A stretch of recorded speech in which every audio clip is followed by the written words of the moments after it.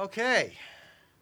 I'm just really pleased that I can, for the first time, now we did do some outdoor worship at the cathedral, but it was earlier in the morning and I didn't get this nice ray of sunshine, so I can work on my tan and preach at the same time. It's really multitasking. And as you look at me, if I haven't blinded you already, um, I need a little help. I need a little bit of color in the skin here. So what a privilege, what an honor it is to be here with y'all. My feelings about Rob are mutual. I love the man. He does have a bit of a problem. I don't know if you all know about his New York Yankees problem. I do struggle with that aspect of him, but for the most part, he is an amazing, amazing pastor. I was just talking to one of your fellow members here at Hope Church, and when he said at the beginning of the service, "You are loved," we love you.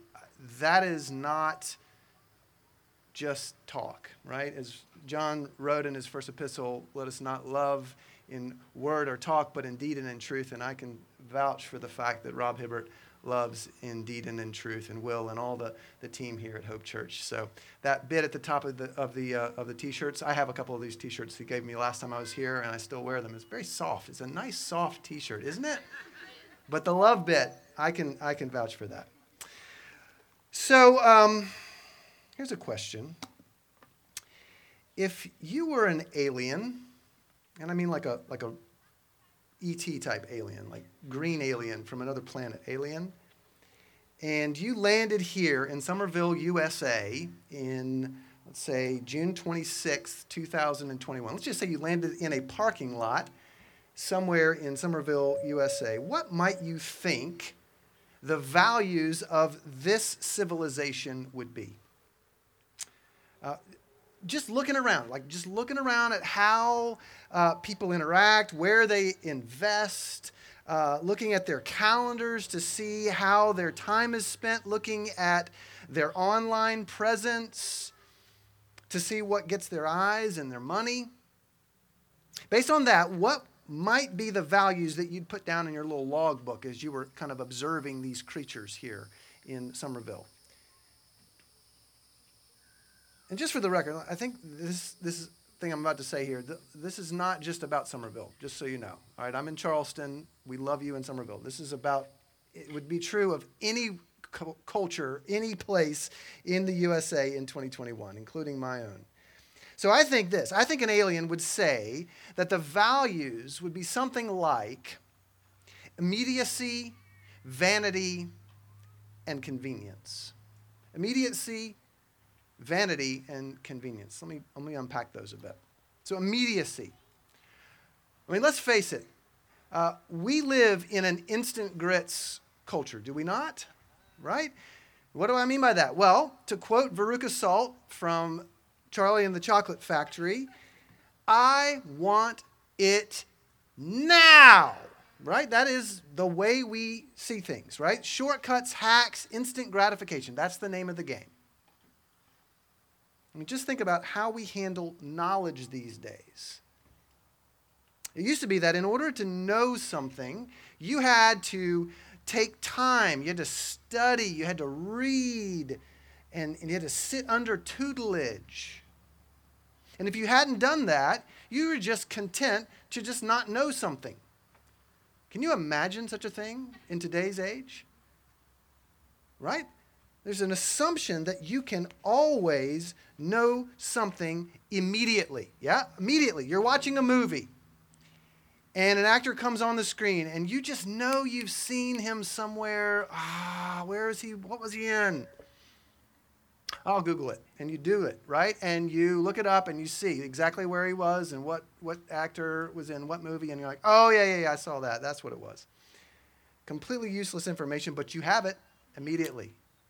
Or that song that you used to listen to on the radio when you were a kid, and all you can remember is just a fragment of the chorus, and you're like, what was that song? And you just put in those few words of the chorus, and lo and behold, there it is, the whole song, all of the lyrics, and not only the lyrics, a click to the original video that you watched in the 80s on MTV. It's all immediate. instant grits in the microwave of life. And then there's our value of vanity. What do I mean by that? Well, I define vanity as an obsession with putting perfection on display. Now, we've always dealt with this. This isn't some new phenomenon, but I think it's kind of been magnified of late. What do we think has driven, over these many decades, the advertisement industry, or the fashion industry, or the beauty product industry, or the wellness industry? Right? It's been that vain chasing after perfection. Perfect style, perfect looks, perfect youth. And now, with the advent of Instagram, we've taken that vanity and we've multiplied it, and we have put filters on it, right? We've taken that vanity, magnified it, multiplied it, and in some ways we've short-circuited it. We've made it even quicker. Not only does our life, our family, our style need to look perfect, our food needs to look perfect. And to go back to that immediacy value, we need this perceived perfection on display to be achieved instantly. And so we'll just Photoshop anything that doesn't quite fit the perfect photo, right? Anything that's out of place, we'll just fuzz that bit out. And then there's the value of convenience. It's related to these other two. Not only do we want the perfection to come quickly, we want it to come right to our door. Not only are we an instant grits culture, vain perfectionistic, exhibitionist culture, we are more and more an Amazonified culture. Yeah? I'm getting an amen over here. So I remember seeing one of those little embroidered pillows once. The one with the little sayings on it. And this was the saying on this little pillow. It said, "I want it all, and I want it delivered." Well, guess what? You can have it all, and you can have it delivered, right? Just this past week, I'm gonna be truthful with y'all. Okay? Can I make a confession? I've ordered in the past week a double pack of dental floss refills, a no fog shaving mirror with a suction cup, and a bunch of lump charcoal. And so that's kind of gross when I think about it, all of that in less than a couple days, really. And, of course, it will all be conveniently delivered directly to my front door.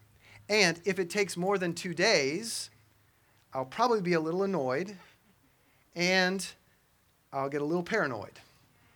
And so I'm just telling you now, I will go and I will check the status of my order. And I will get that tracking number, and I will check to see when that thing's going to show up, right? Yeah? Am I alone in this? I don't think so, right? So the immediacy and the vanity and the convenience, they're all intertwined. And any alien observer would have very little trouble picking up on it. It's just all out there. And you see, what we come to find out is that these aren't just values that we embrace. These are idols that we worship.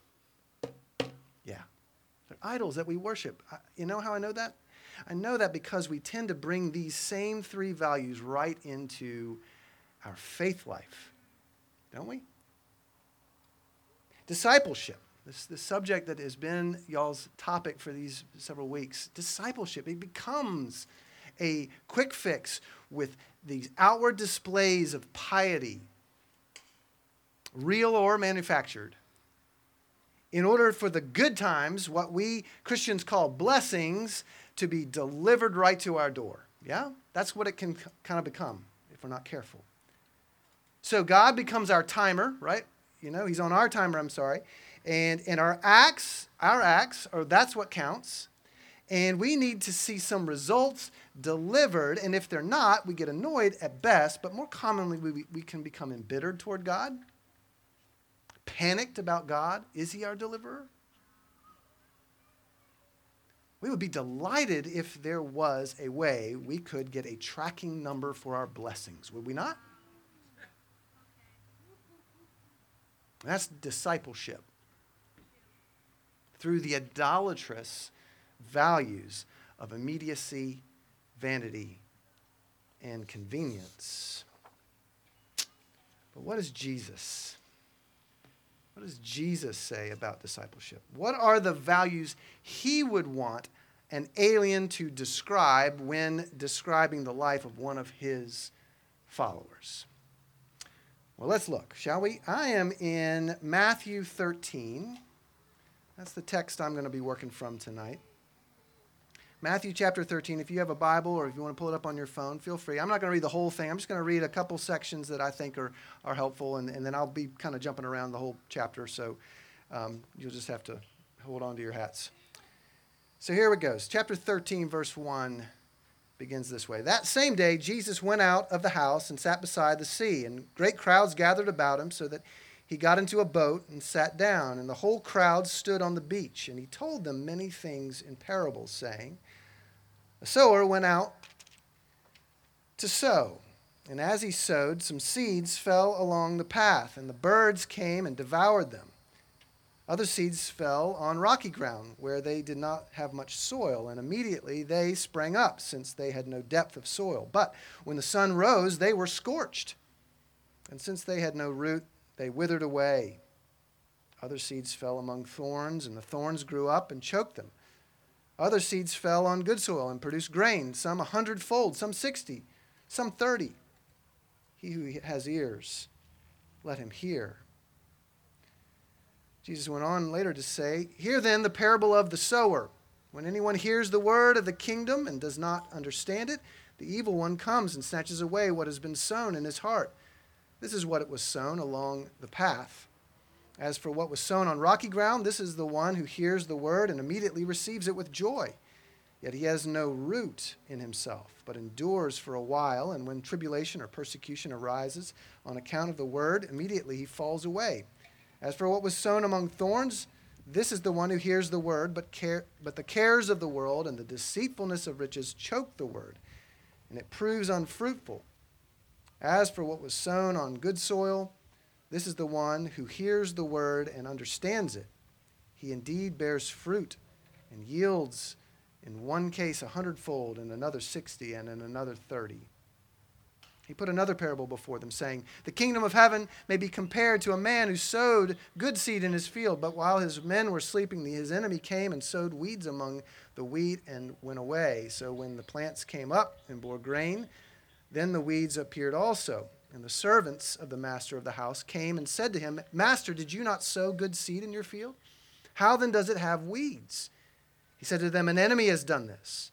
So the servants said to him, then do you want us to go and gather them? But he said, no, lest in gathering the weeds you root up the wheat along with them. Let both grow together until the harvest, and at harvest time I will tell the reapers, gather the weeds first and bind them into bundles to be burned, but gather the wheat into my barn. He put another parable before them, saying, the kingdom of heaven is like a grain of mustard seed that a man took and sowed in his field. It is the smallest of all seeds, but when it has grown, it is larger than all the garden plants and becomes a tree, so that the birds of the air come and make nests in its branches. This is the word of the Lord. Thanks be to God. So when we read this series of parables or stories that Jesus tells, what we find are descriptions of discipleship with values that I would say are like this: slow and steady, hidden and mysterious, patient and certain. Slow and steady, hidden and mysterious, patient and certain. Now, of course, Jesus was ministering in a time well before our digital age, or even well before the Industrial Revolution for that matter.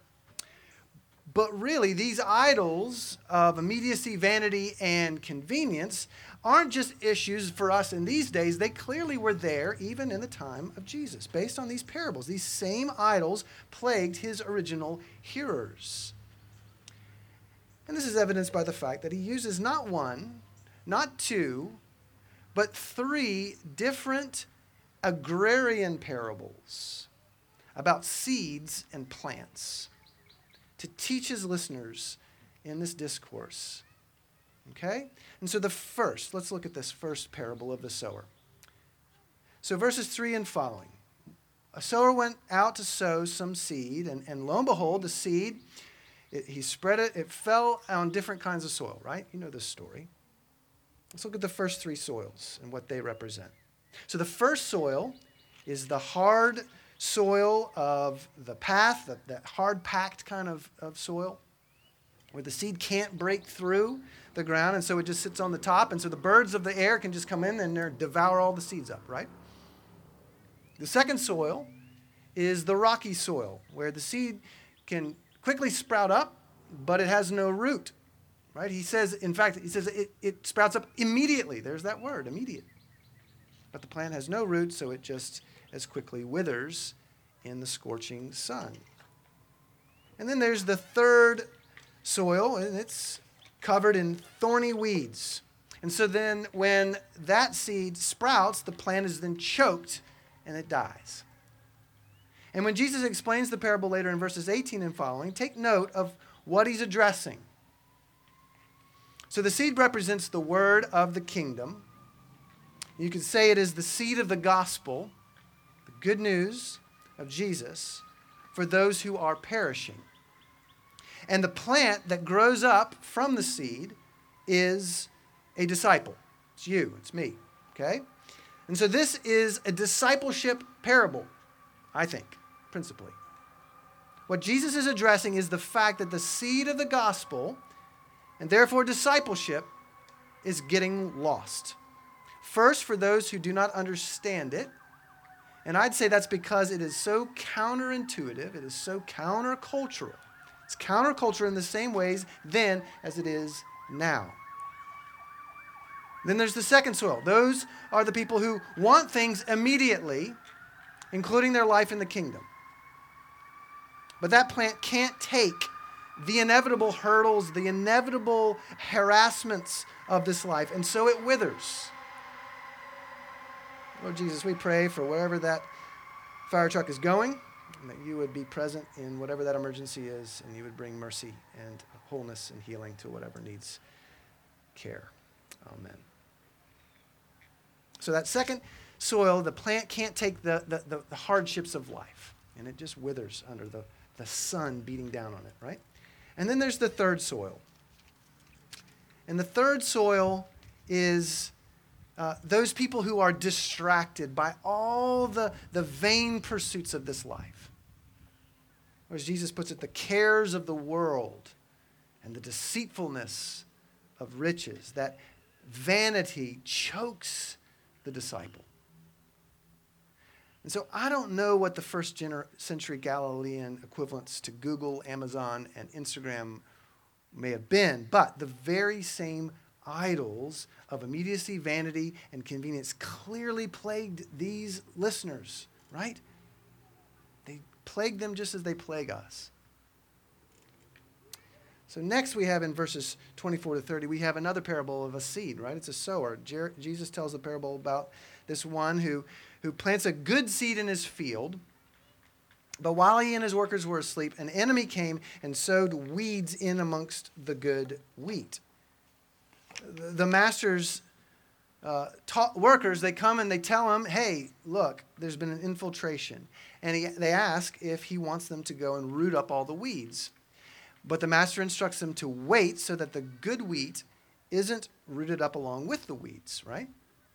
He says instead, verse 30, let both grow together until the harvest, and at the harvest time I will tell the reapers, gather the weeds first and bind them in bundles to be burned, but gather the wheat into my barn. And when we read the explanation of this parable in verses 36 to 43, what we find is a message of the kingdom and of discipleship in the kingdom being mysterious and hidden. The seed grows up while the master and his workers are asleep. And it's also a parable that shows that this whole thing is patient and certain. There will certainly be a harvest eventually. And the Lord is patient holding back his workers who are jonesing to get in there with the mower and clear it all out. They want to do that immediately. But he is patient to watch and to wait and to see which of the plants are sons of the kingdom and which of the plants are sons of the evil one. And then there's the third one. This is my favorite of all the parables in this chapter about seeds and sowers and whatnot. This is the parable of the mustard seed. Once again, we have a sower and a seed. This time, Jesus speaks of a mustard seed, which is the tiniest and inconspicuous, almost imperceptible of all the seeds. This is the seed that would have absolutely no digital footprint. Okay? No followers, no likes, no friend requests, nothing. Tiny. But what Jesus says is that in the kingdom of heaven, a seed like this will go into the ground and it will grow slow and steady and hidden until it breaks up from the ground, and then it will grow and grow and grow to be larger than any other plant in the garden. It will grow to be a large and strong tree. So strong, in fact, that birds of the air will not just light on its branches, but will build their homes in the branches, their nests. And Jesus is describing a plant that has deep roots and long branches. This is another version of the plant that grows from the seed in the good soil, that grows healthy and strong and bears much fruit, some 100-fold, some 60, some 30. It's another version of the good seed that grows to be the wheat, a son or a daughter of the kingdom. Do you see it? Do you see what Jesus is telling us about discipleship? Do you see that it is slow and steady, hidden and mysterious, patient and certain? You see that? You know, I don't know most of you. I've met a few of you. So I don't know about your discipleship. Some of you are maybe still wondering about this Jesus and whether he is worth following. And if you're here, I am so glad to see you. Glad you're here. Welcome. Some of you perhaps began following Jesus very recently, and you're still kind of, how's it going? Maybe it's really great right now, but you hear these parables and you're like, oh my gosh, what kind of soil am I? Ooh. This is kind of worrisome. Some of you perhaps have been following Jesus for a very long time. I don't know, but no matter where you might be in terms of discipleship, I want you to know that Jesus' approach to discipleship is good news. Okay? It's good news, especially in comparison to what we've made of discipleship in our immediate, vain, and convenient world. And what I'm talking about, y'all, is the church. What we have done to discipleship in the church is not helpful. It's not helpful. If you're new and you come in and this is like, oh, it's got to be, it's got to be, it's got to be, that's a hard word. I would say it's false. Slow and steady, though, I will tell you, I'll warn you, those of you who've been in this for a long time, you know what I'm talking about. It is hard. Slow and steady may win the race, but boy, oh boy, it's a hard race. Because we all love immediate gratification. Who doesn't? Well, obviously. If we can get it, I want it. But what have you ever received in immediate fashion that was worth holding on to? Like, really? And let me be straight about one thing, as I don't want to confuse anybody on this. When we put our trust in Jesus as our Savior, as the one who has died to win us, to purchase us by his blood, when we accept that the cross of Christ is sufficient to save me from my sin and my death, inevitable eternal death, when we buy into that, our status as children of God is instantaneous, okay? That adoption is instantaneous. That's one exception to the rule. That happens like that. But what I'm talking about is the journey of discipleship, or to use a churchy word, the work of sanctification. Okay? Sanctification. This is the thing that takes slow and deliberate time and is done in fire. It is hard, and there are difficulties galore that will come upon the disciples of Jesus Christ. Just a few chapters later in Matthew's gospel, Jesus will tell his followers, if anyone would come after me, let him deny himself and take up his cross and follow me. And in another gospel, John's gospel, Jesus makes another seed analogy for the disciple. He says in John chapter 12, verse 24, he says, truly, truly, I say to you, unless a grain of wheat falls into the earth and dies, it remains alone. But if it dies, it bears much fruit. So what I'm saying is it's not easy.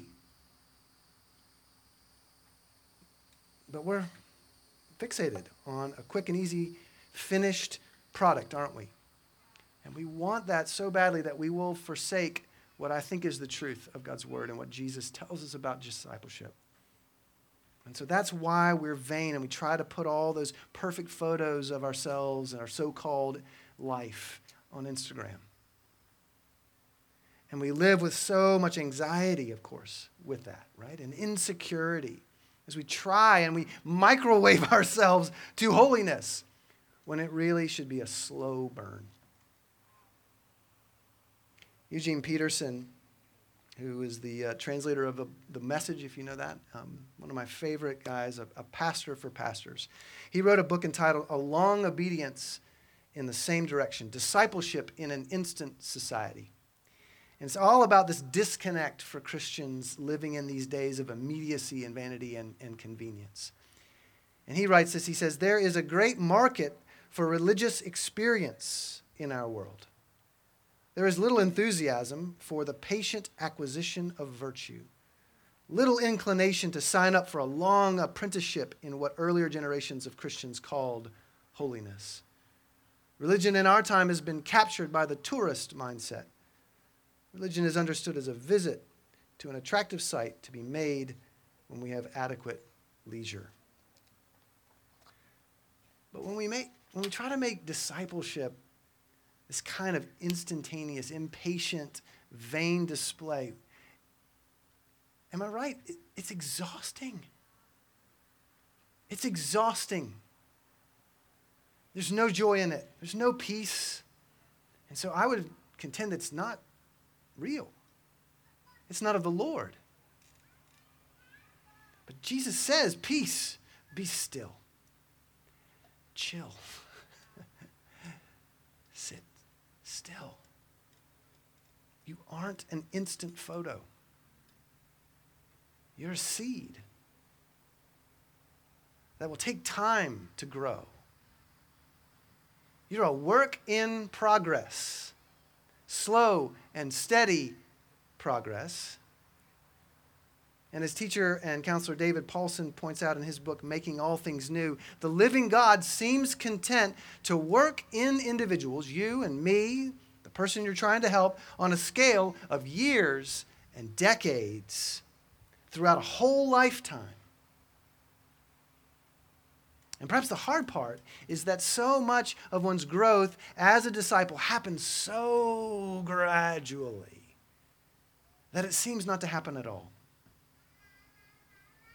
But in fact, it is happening.